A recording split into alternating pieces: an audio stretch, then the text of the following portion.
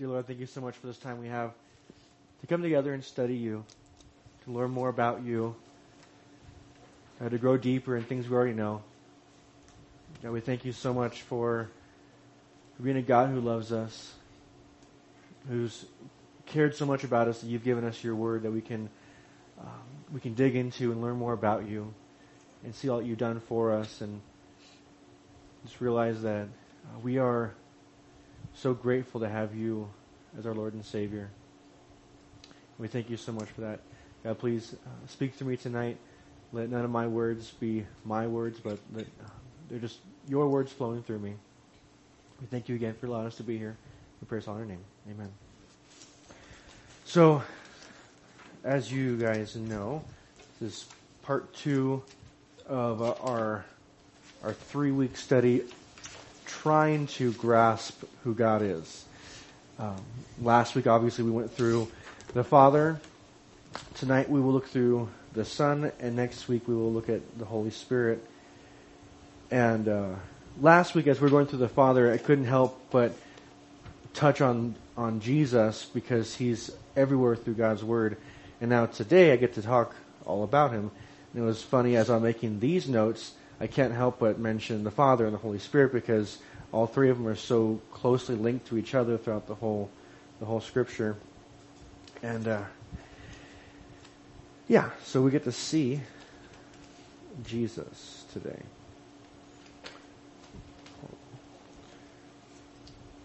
Looking for a particular verse to get. Okay. So, as I mentioned last week, if you have the notes, some of the verses are paraphrased. So make sure you look up the whole verse to get its context. But I have there on your notes the key portions of what I wanted to point out from those verses. But as we know, God has been around since eternity past. We talked about that last week with the Father, how Father, Son, Holy Spirit has been around forever, for infinity in the past, and God will be again for eternity in the future. We saw last week that God is, He was and He is and He always will be. He's the Alpha, the Omega, the beginning, the end. Just different ways that we see in God's Word about how He is. He's always been and He always will be. And as a Bible-believing Christian, that's an easy fact for us to believe. But it does go against, obviously, the theory of evolution that we have... God tells us in His Word that... My notes have typos. That's why I can't read my notes. I just talk. But God has been around since the beginning. Genesis 1 and 2. We all know that one. In the beginning, God created the heavens and the earth was without form and void, and darkness was on the face of the earth, the face of the deep. And the Spirit of God was hovering over the face of the waters. So we've already seen that God is from the beginning. We talked about that again last week with the Father. But God was at the beginning. Not saying that God began existing at the beginning, but He was already at our beginning. He was before that. And there we see in that verse, in verse 1 and 2 of Genesis 1, the Father and the Holy Spirit are mentioned here. And in name, the Son is not mentioned here in this particular passage, but that does not mean that He wasn't there. A lot of people think that Jesus, because... actually, I'm getting ahead of myself. I don't want to say that yet. But just because the Son of God isn't mentioned there doesn't mean that He wasn't there.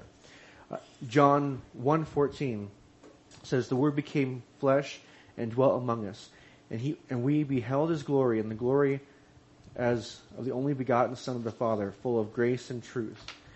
Jesus is being described here. He is the Son of the Father, and Jesus is the Word of God. We see that also in the beginning part of John, actually the first verse of John, chapter 1, 1 through 3. In the beginning was the Word, and the Word was God, and the Word was with God, and He was in the beginning with God. All things were made through Him, and without Him nothing was made that was made. See, even though Jesus was not mentioned in Genesis 1:1, He's clearly mentioned in other scriptures that He was there at the same time. It says Jesus was the Word. The Word was there at the beginning. The Word was God and with God. And creation was made through God, and creation couldn't have, or through Jesus, God. And nothing that was made couldn't have been made without Jesus there. It was a group effort from the Father, Son, Holy Spirit, and without any of the parts, creation wouldn't have happened. And we see that Jesus was an equal part in creation as the Father and Holy Spirit. 1 Corinthians 8:6 says, "Yet for us there is one God, the Father, of whom all things, and we are for Him, and one Lord Jesus Christ, through whom are all things, and through whom we live." So, again, there in 1 Corinthians, we see the same thing, that Jesus was there at the beginning. It says the Lord Jesus Christ was there at the beginning, and through Him all things are, and we live because of what Jesus did there at the beginning. And from those two verses alone, and there are many more to support it, but those two verses alone, we see that Jesus is an equal part with the Father and the Holy Spirit.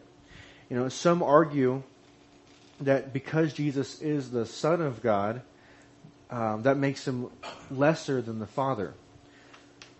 People try to equate the Father and the Son as with their equality, the same as maybe an earthly father and son.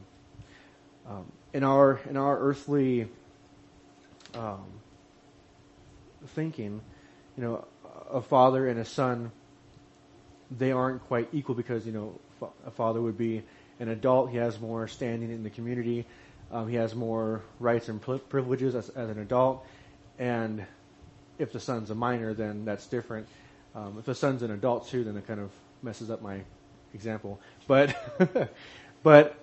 between God the Father and God the Son, there is equality there. But people, they think that because Jesus was the only begotten Son of the Father, that He is lesser than the Father, and they take that from the wrong thinking of that Jesus was born because He was begotten. The word beget means to procreate or to cause. So in our verse, John 3:16, that we all know, for God so loved the world that He gave His only begotten Son, and so on, we get the word begotten. So in that word, what they believe it means is that Jesus was procreated or that He was caused. But that's not true because of the context. They go on to say, with that thinking, that they think that He was born. So with that thinking, they go on to say that if He was born, then He had a beginning. If He had a beginning, He wasn't God. And if He's not God, then that throws out our whole entire belief in our faith, because if Jesus is not God, then our faith is based on a lie. So with that thinking, it crumbles our whole belief. But it's all about the context of the word. And that word begotten in our context here doesn't mean what they are interpreting it to mean. And if they were right, then that line of logic would be true, but that's not the context. The words "only begotten" come from the Greek word and I might mispronounce this, but monogeous. And monogeous, I don't know. But it's the only one of its kind or class, unique in kind. So when we see there in John 3:16 how Jesus is the only begotten Son, it's not saying that Jesus was the only born Son of the Father. It's saying that Jesus is the one and the only Son of the Father. Not that he's born, but he is the one, the only of his kind, of his class. He's unique. There's none other like him. It's kind of cool to think that Jesus is like the one, the only Jesus. And when I found that definition, I was like, oh, that really, in a fun way, describes Jesus, because there is no other like him. There's also in 1 Corinthians 1:15 the passage that calls Jesus the firstborn, and those people with the same wrong logic, they go on to say that because he's firstborn, he's firstborn. But that's not what that word means either. 1 Corinthians, I'm going to read the verse. 1 Corinthians 1:15 says, he, referring to Jesus, is the image of the invisible God, the firstborn over all creation.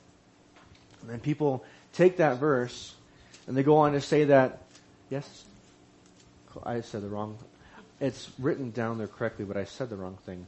First Colossians 1:15. Thank you.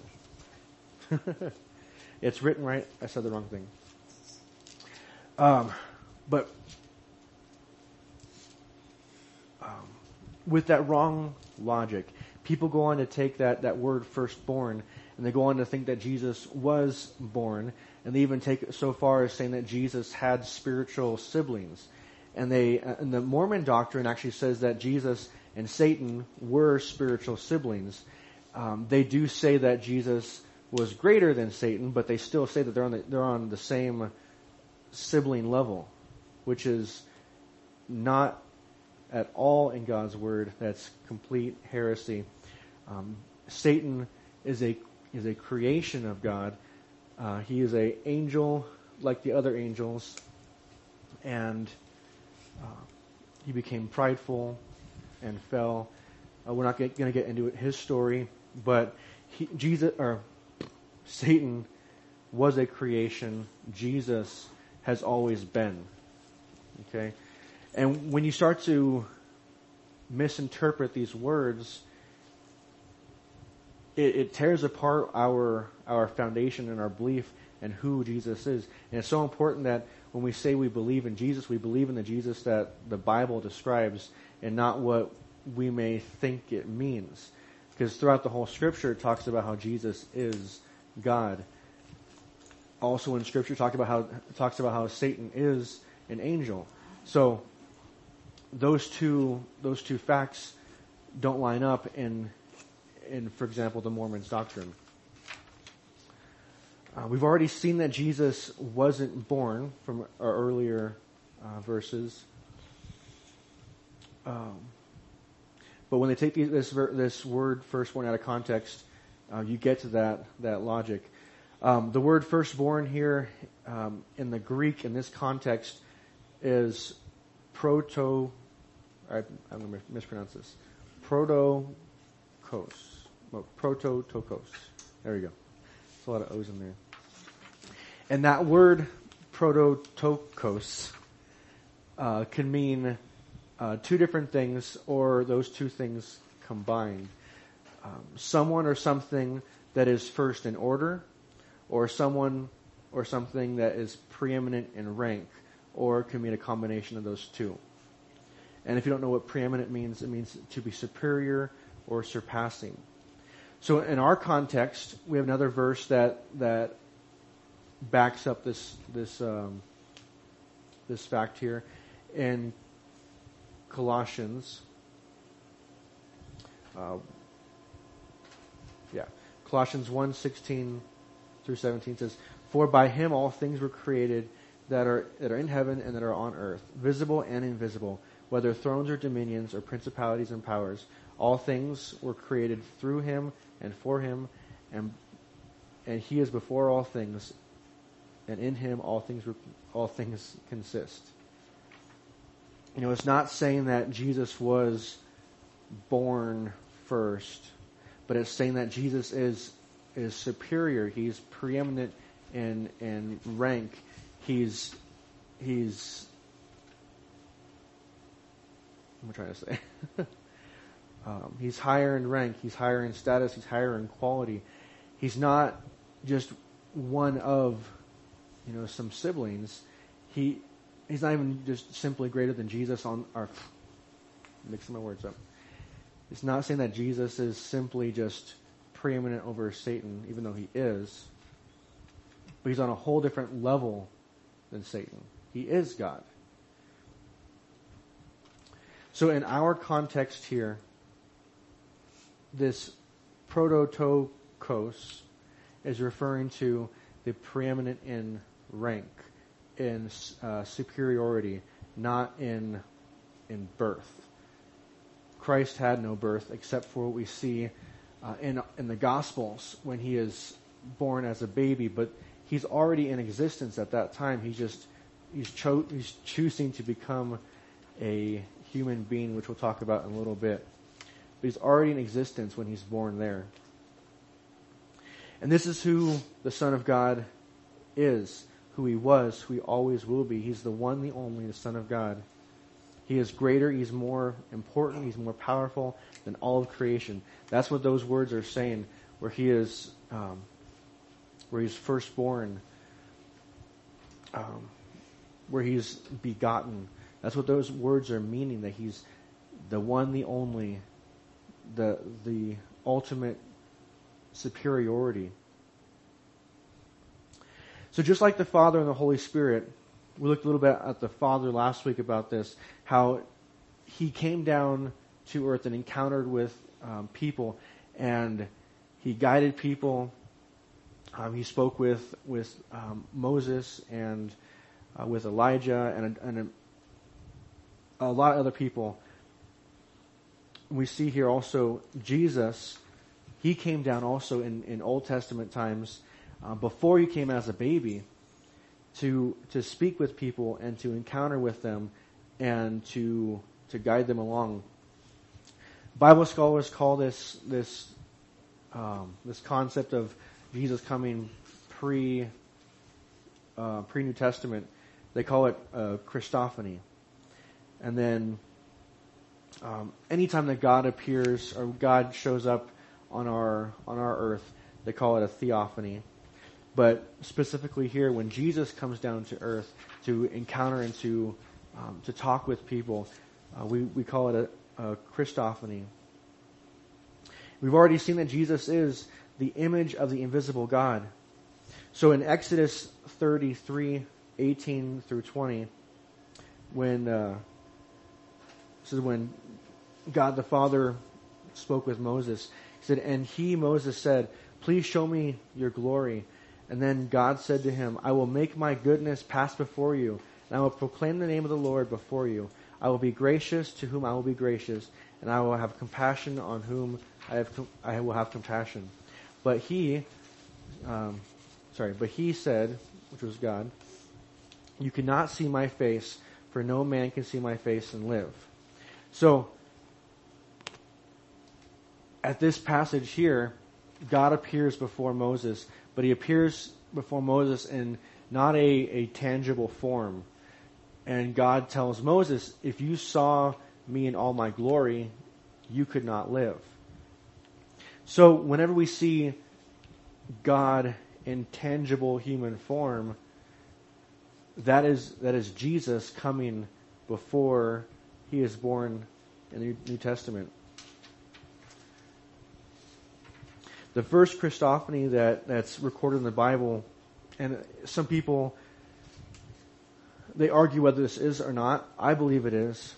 But in Genesis 3:18, and this is with Adam and Eve, with their story, it says, "And they heard the sound of the Lord God walking through the garden in the cool of the day.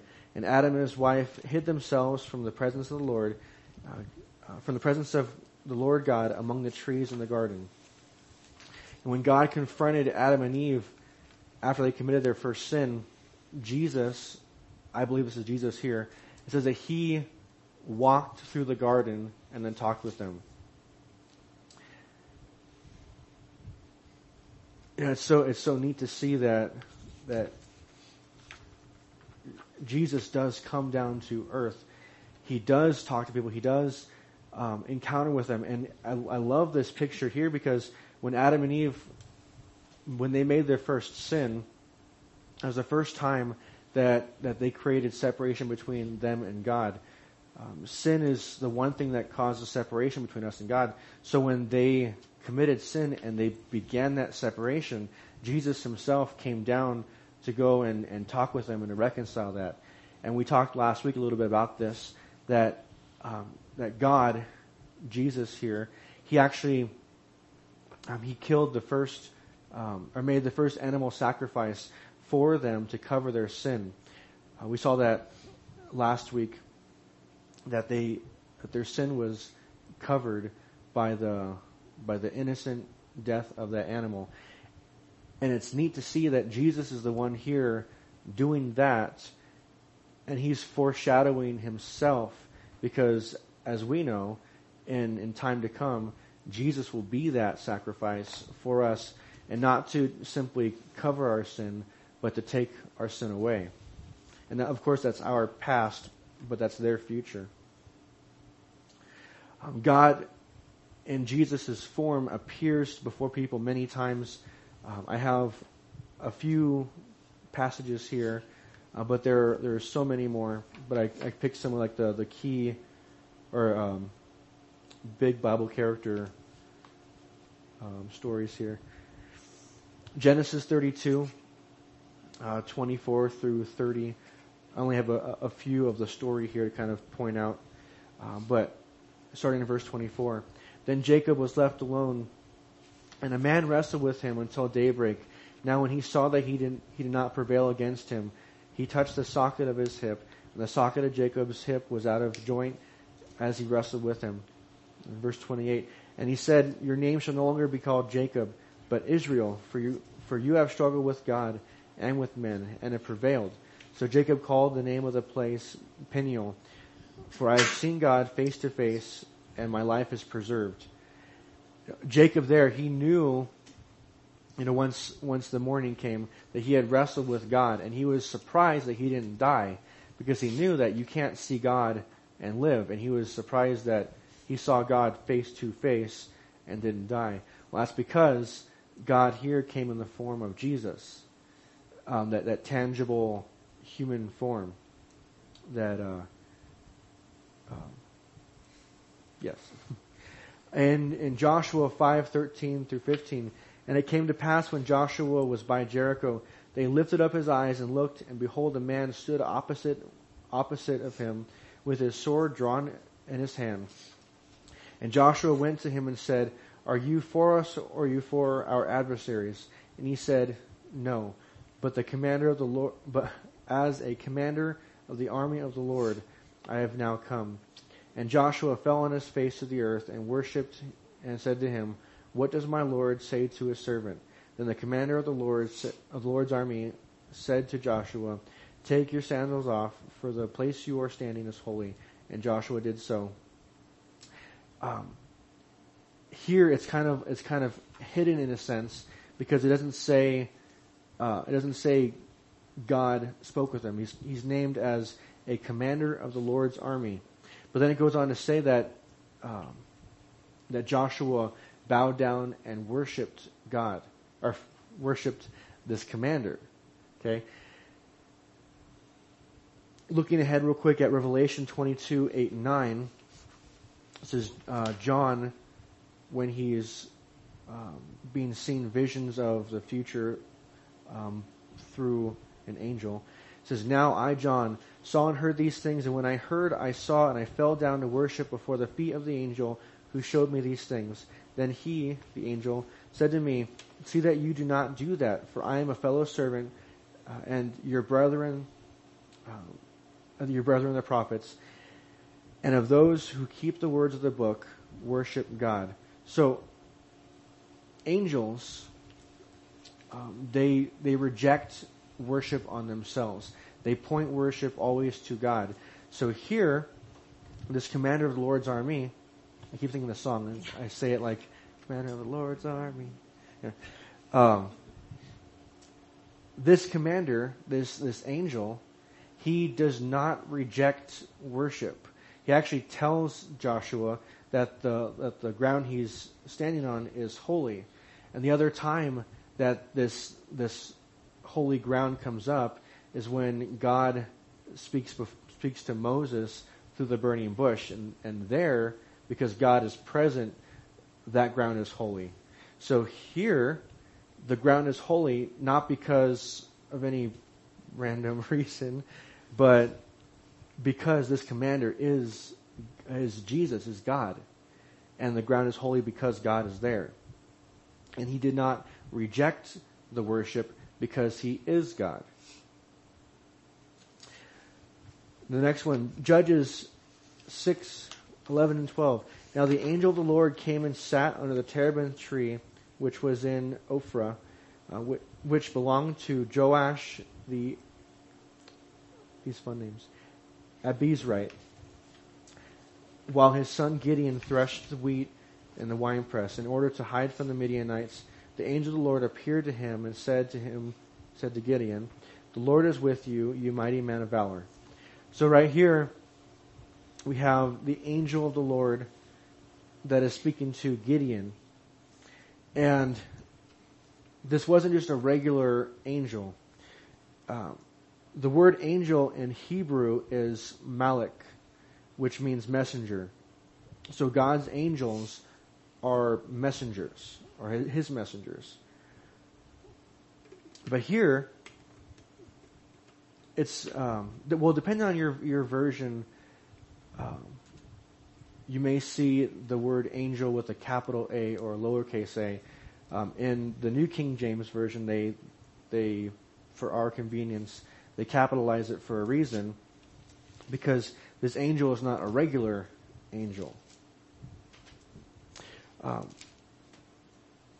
As we said already before, Jesus is the image of the invisible God. So when God wants to give a message to his people face to face, then Jesus comes down, and Jesus, though he is God, he's being a messenger of God while being God.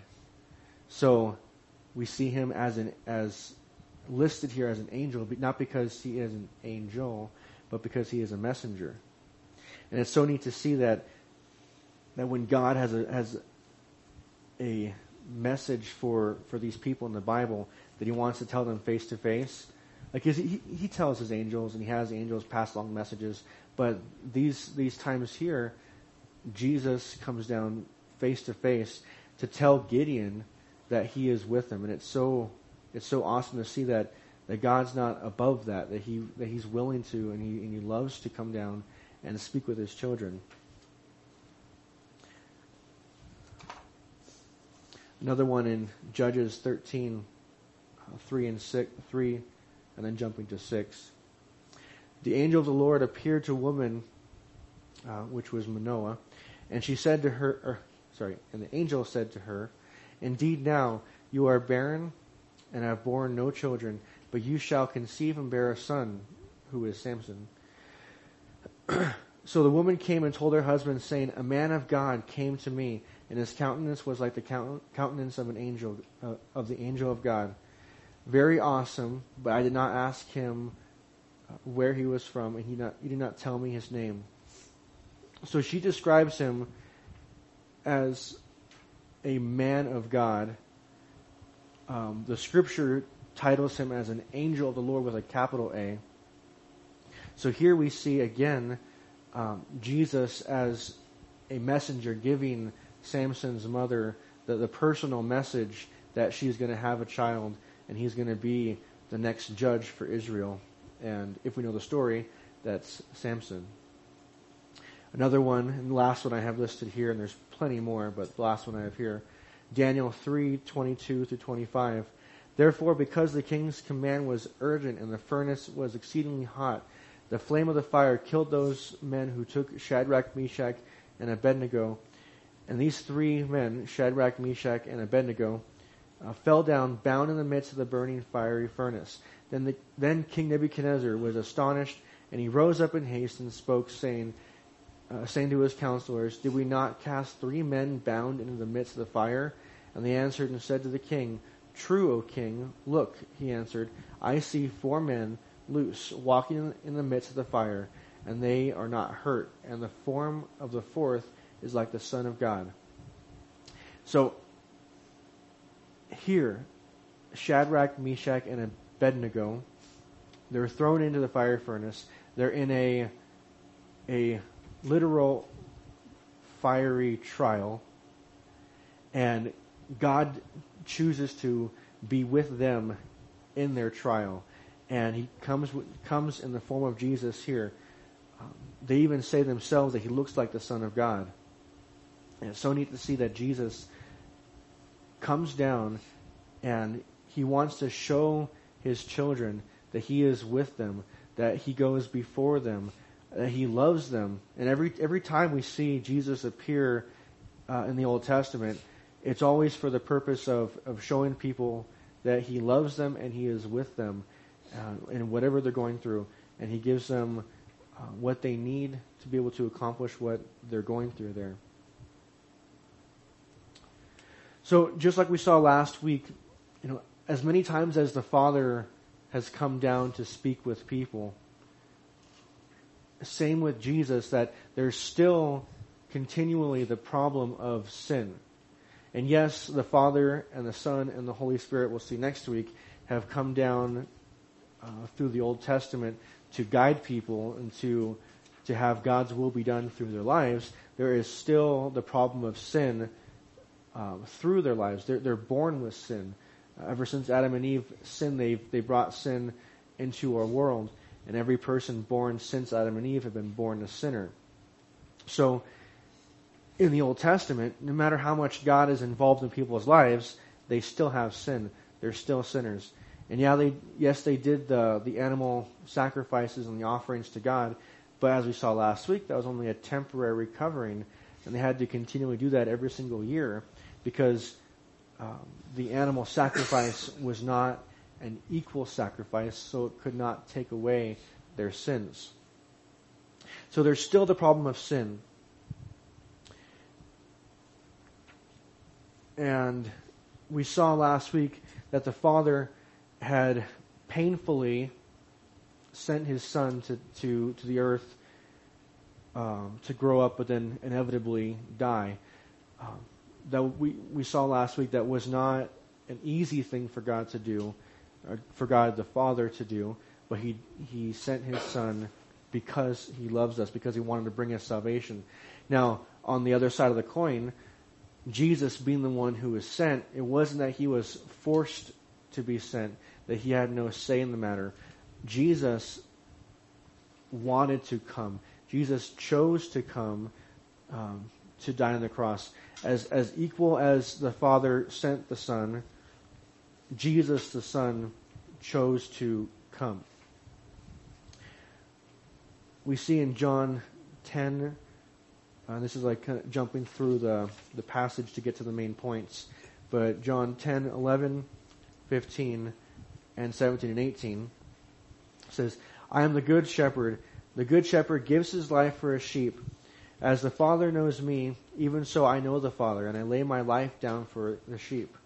Therefore my Father loves me, because I lay down my life, that I may take it up again. No one takes it from me, but I lay it down of myself. I have power to lay it down, and I have power to take it up again. This command I've received from my Father." So Jesus himself is saying that he is going to lay down his life, that he is choosing to come to earth to die. It's his choice. He's not being forced to by the Father. He's choosing to come. Along with choosing to come, he's coming humbly. So much so that he comes as a baby.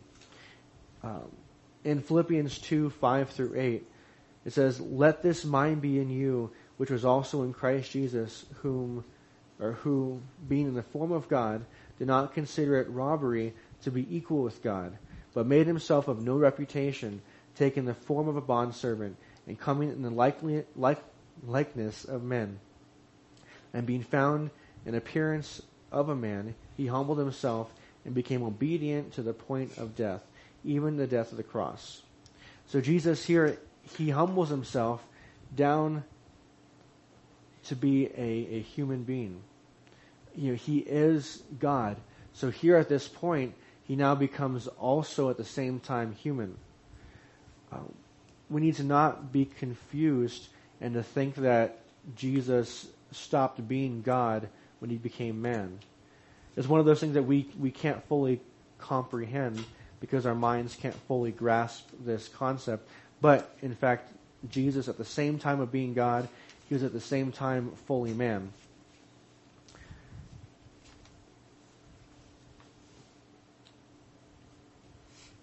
This was so important that he needed to do this because, as we mentioned a few moments ago, the animal offerings, the animal sacrifices of the Old Testament, those were only temporary. They were not an equal sacrifice, so they could not last forever. So Jesus chose to become a man.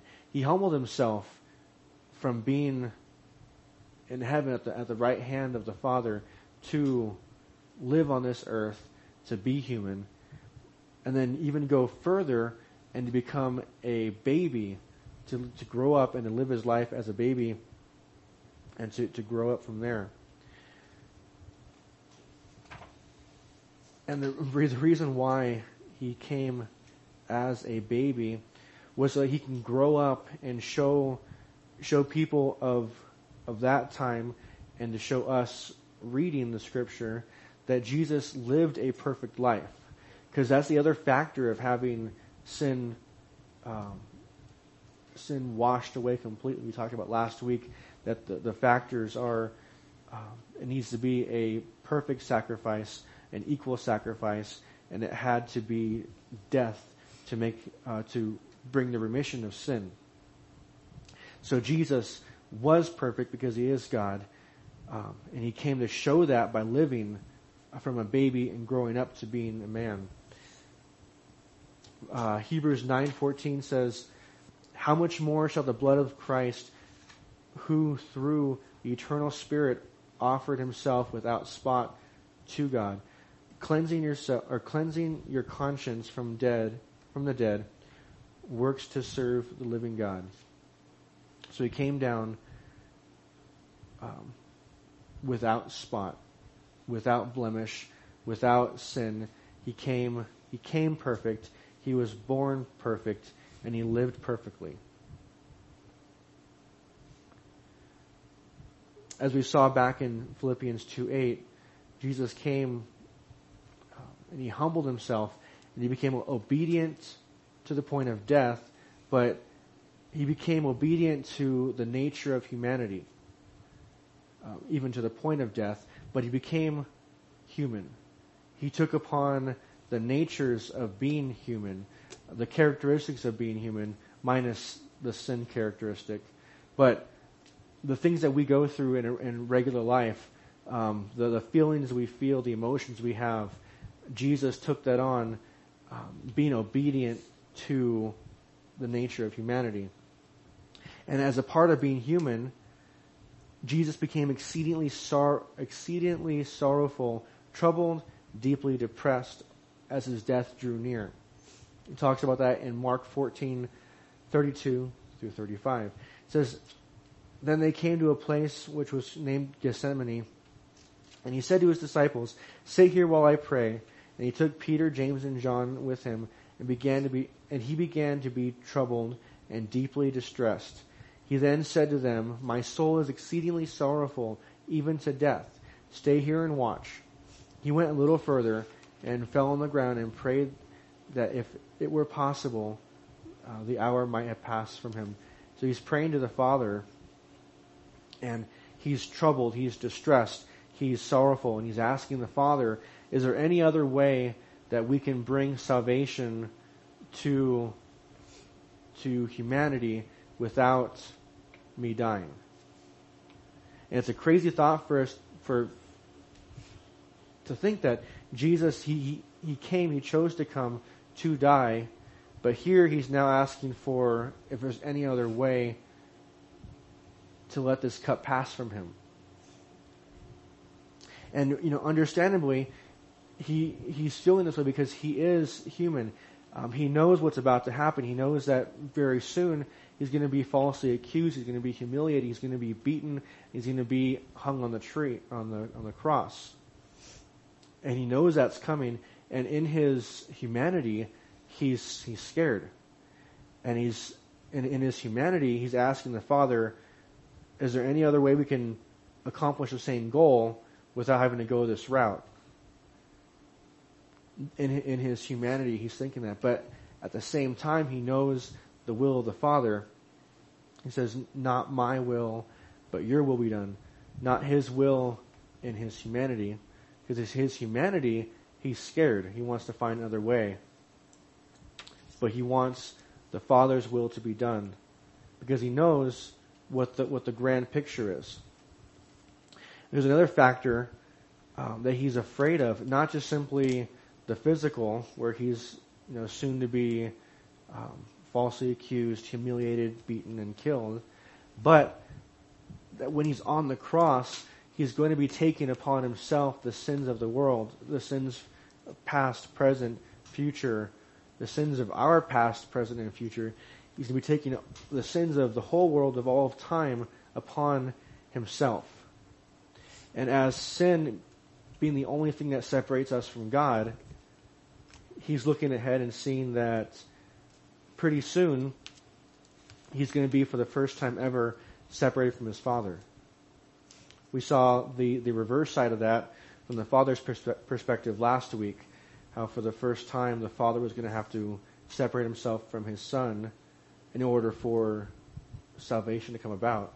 So here on Jesus' side, he's scared and he's sorrowful that very soon he's going to be separated from the Father.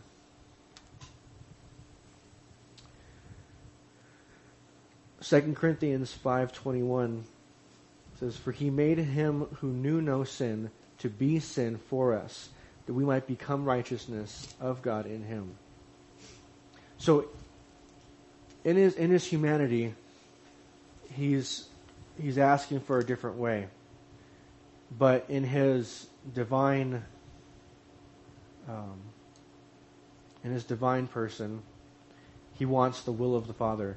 He'd rather set aside what his humanity will is to do what he wants to do, and he's willing to take sin upon himself to become sin for our sake.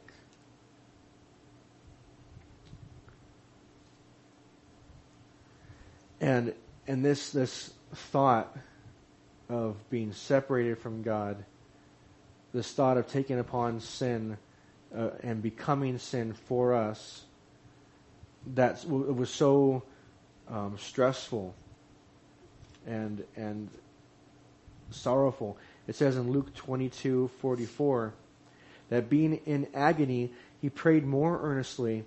Then his sweat became like great drops of blood falling down to the ground. And this sweating blood is actually a serious medical condition, and it's called hematidrosis. And it's when the sweat glands are surrounded by blood vessels, and the blood vessels constrict and dilate to the point of rupturing, and the blood gets into the sweat glands, and then you end up sweating blood. So, and the cause of this is extreme anguish.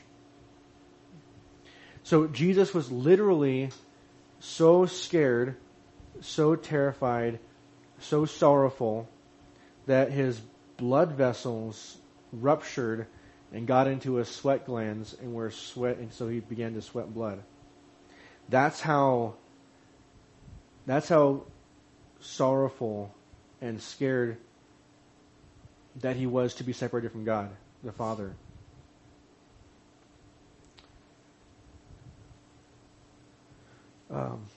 I mentioned this earlier, but here's the verse again. Mark 14:36.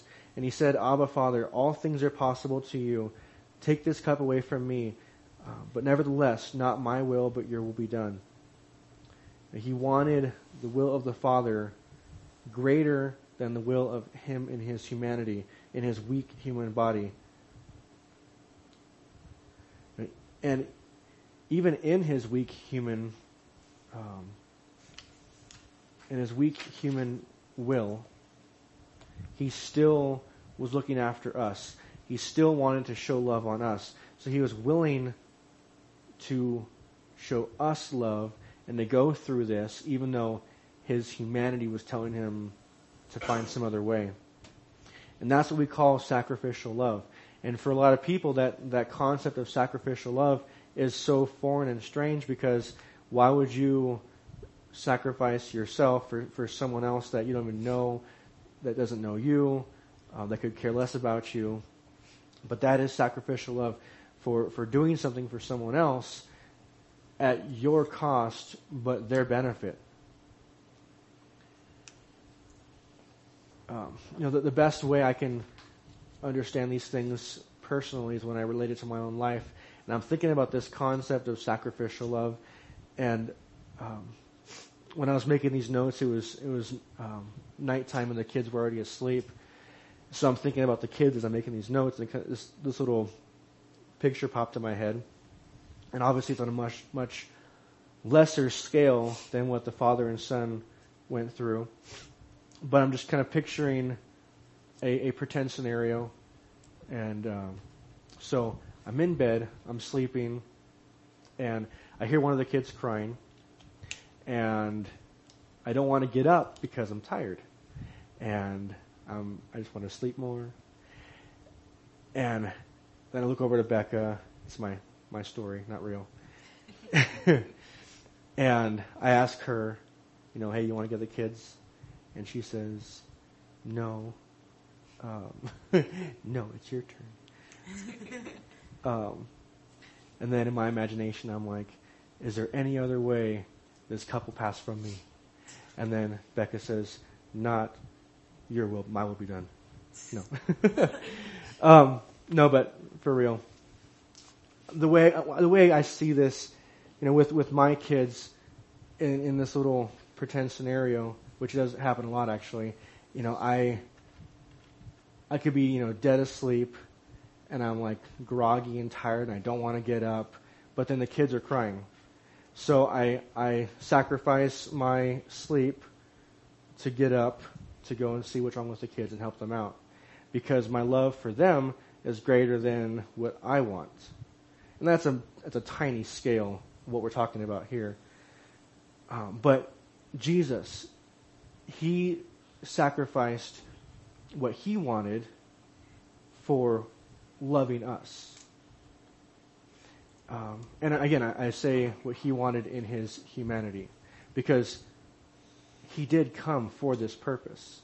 He did come to die on the cross for our sins, to bring us salvation. So in his divine nature, this was the plan all along, but in his weak human nature, he's trying to find a different way. But he ignores that because of love. He chooses the difficult path because of love. And that sacrificial love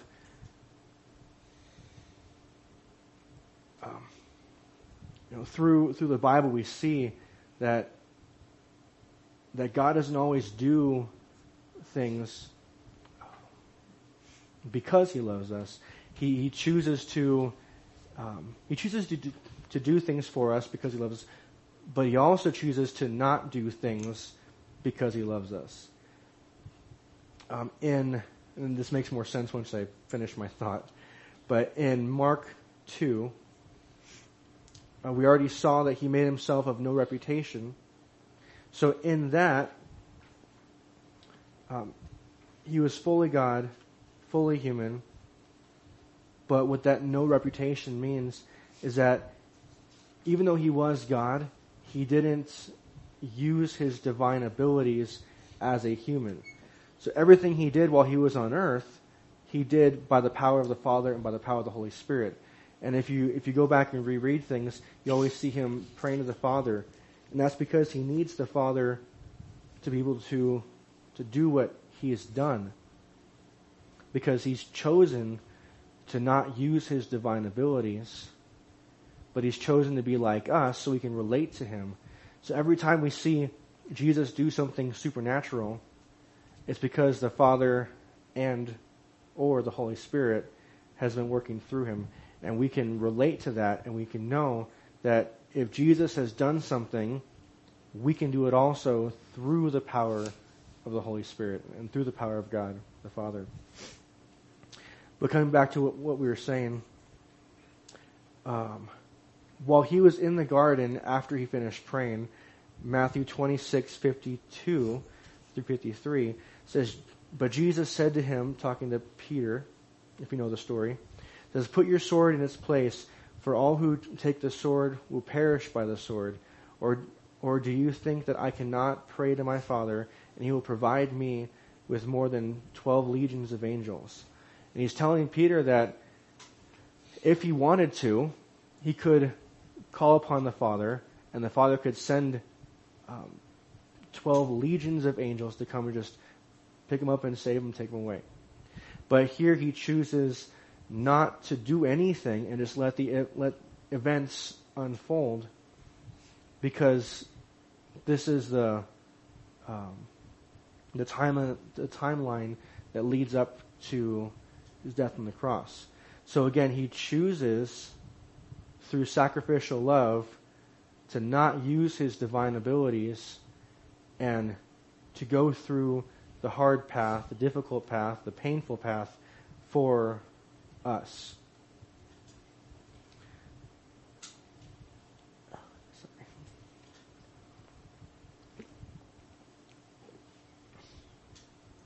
So here we see in this particular story here that the Father and the Son are showing two different forms of sacrificial love. You know, we've seen last week that the Father, I have said this before, but the Father painfully forsake the Son so that events would unfold and bring upon his death, which would bring salvation. So that's the Father's sacrificial love to us. And then here we see Jesus willingly choose the painful path, the tough path, the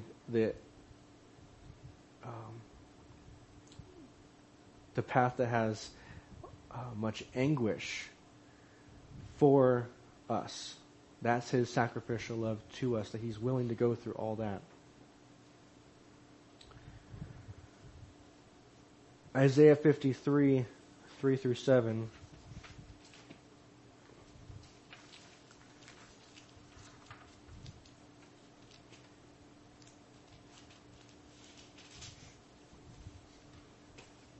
Says, this is a prophecy of Jesus in the Old Testament.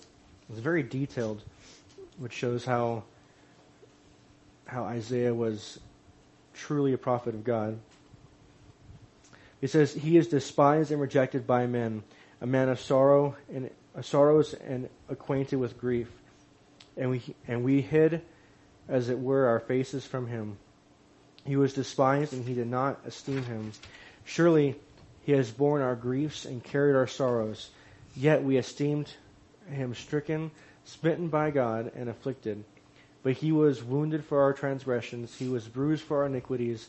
The chastisement for our peace was upon him, and by his stripes we are healed. And all we like sheep have gone astray. We have turned every one to his own way, and the Lord has laid on him the iniquity of us all. He was oppressed and he was afflicted, yet he opened not his mouth.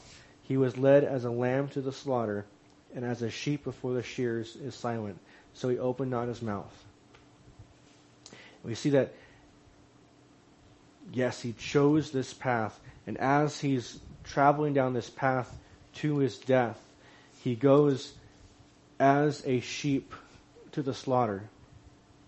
And it's the wording here is not a coincidence that he's pictured as a sheep, as a lamb, when throughout a lot of the New Testament,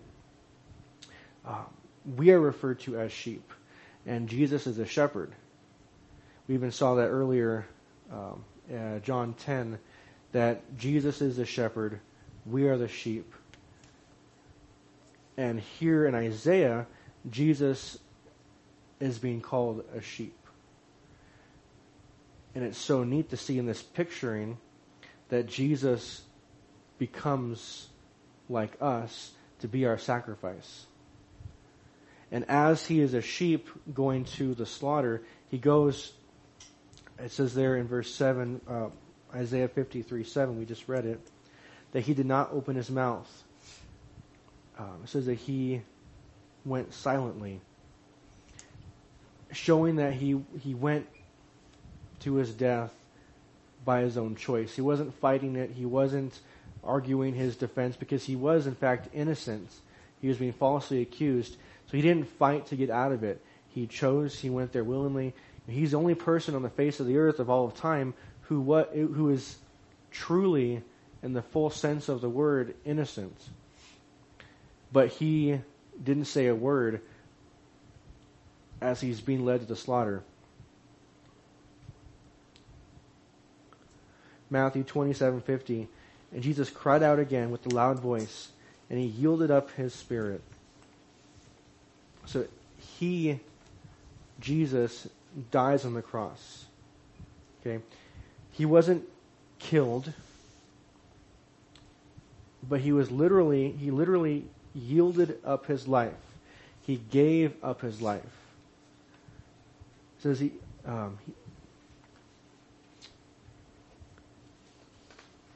it is. John 19:30. Same passage but different writer. It says, so when Jesus had received the sour wine, he said, "It is finished," and bowed his head and gave up his spirit. His death. The soldiers, the crowd, the Jews that rejected him, they led him to the cross by their sins. But then Jesus on the cross, he chose to die. He didn't die because of the pain. He didn't die because he was physically exhausted to the point of death. He didn't die because of the actual crucifixion itself. He died because he literally gave up his spirit. He chose to die on the cross. As we just read in John 19:30, he said, "It is finished." And that word "it" is referring to his mission, the reason why he came to the earth, his purpose why he came. And that purpose was to bring salvation. And he says that it is finished. The reason why he came to the earth is finished. In his death, salvation is brought. And the earth knew of his victory. Because right after that, in Matthew 27:51 through 54, it says, "Then behold, the veil of the temple was torn in two from top to bottom, and the earth quaked, and the rocks were split, and the graves were opened, and many bodies of the saints who had fallen asleep were raised. And coming out of the graves after his resurrection, they went into the holy city and appeared to many. So when the centurion and those who were with him, who were guarding Jesus, saw the earthquake and the things that had happened, they feared greatly, and saying, 'Truly this is the Son of God.'"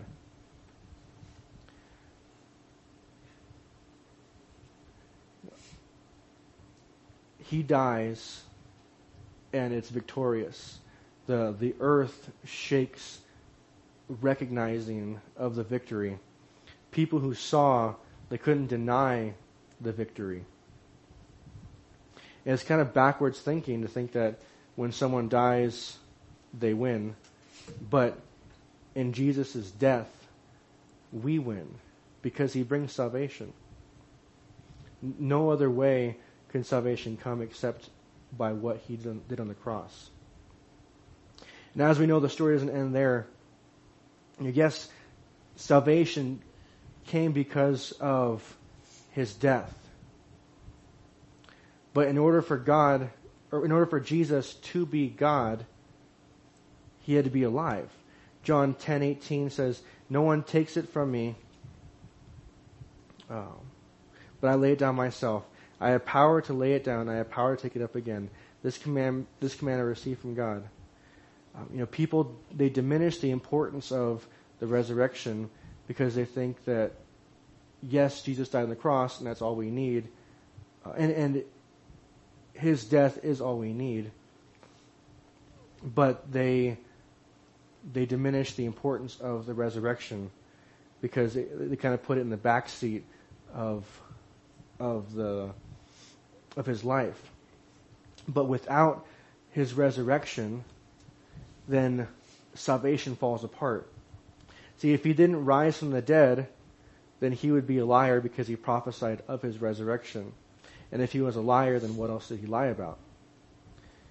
Secondly, if he didn't rise from the dead, then he wasn't God. Because if Jesus wasn't God, then he couldn't have been a perfect sacrifice. And if he wasn't perfect, then his death couldn't bring salvation. And then his death was pointless.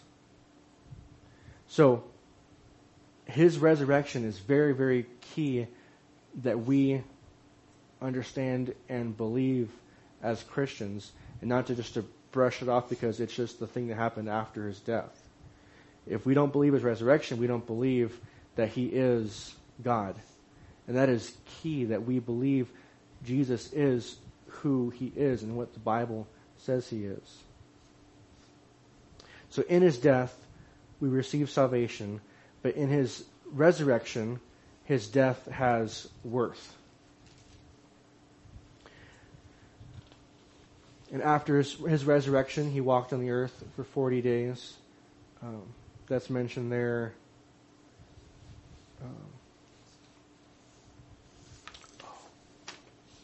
I'm missing a page of my notes. It's over there. Huh? Acts 1:3. Yeah, I have it right here. No, I got it here. Yeah. It's like he just stopped, and I was like, oh no. Acts 1:3. That's the verse that mentions his after he rose from the dead. It says, he also presented himself alive after his suffering by many infallible proofs, being seen by them during the 40 days, and speaking of the things pertaining to the kingdom of God. So after the 40 days, then Jesus ascended into heaven and was at the right hand of God until he returns in what people call the second coming. But from what we talked about already, that phrase second coming kind of falls apart because he's come lots of times to earth. But in Revelation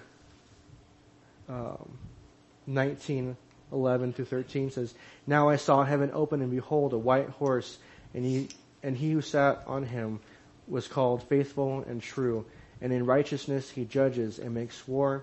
His eyes were like the flame of fire, and on his head were many crowns, and he had a name written that no one knew except himself. He was clothed with a robe dipped in blood, and his name was called the Word of God." So here in Revelation, it's at the end of the story. There's no time to talk about the Revelation tonight, but he will come back again, but he comes back with a different mission. Here in the Gospels, he comes for the mission, for the purpose of salvation. When he comes in Revelation, he comes as a judge, to judge those who have rejected this salvation. That's a whole different story or study in itself. But that's where he is. But when Jesus ascended, before he left, he promised that when he's gone, he was not leaving his children alone. John 14:15-18 says, If you love me, keep my commandments. I will pray to the Father, and he will give you another helper, that he may abide with you forever, the Spirit of truth, whom the world cannot receive, because it neither sees nor knows him. But you know him, for he dwells with you and will be with you. I will not leave you orphans. I will come to you. And if you guys know your Bible, you know that helper that he mentions is the Holy Spirit, which is a good cliffhanger to next week, because that's the third portion of our study through the Holy Spirit. But it's, as I was making my notes for Jesus, there's one central theme that kept popping out. Because there's a lot to talk about Jesus throughout the Scripture. But the one thing that kept jumping out at me, and you might have noticed it, was the fact that Jesus chose to come. He chose to die. He chose it because he loves us.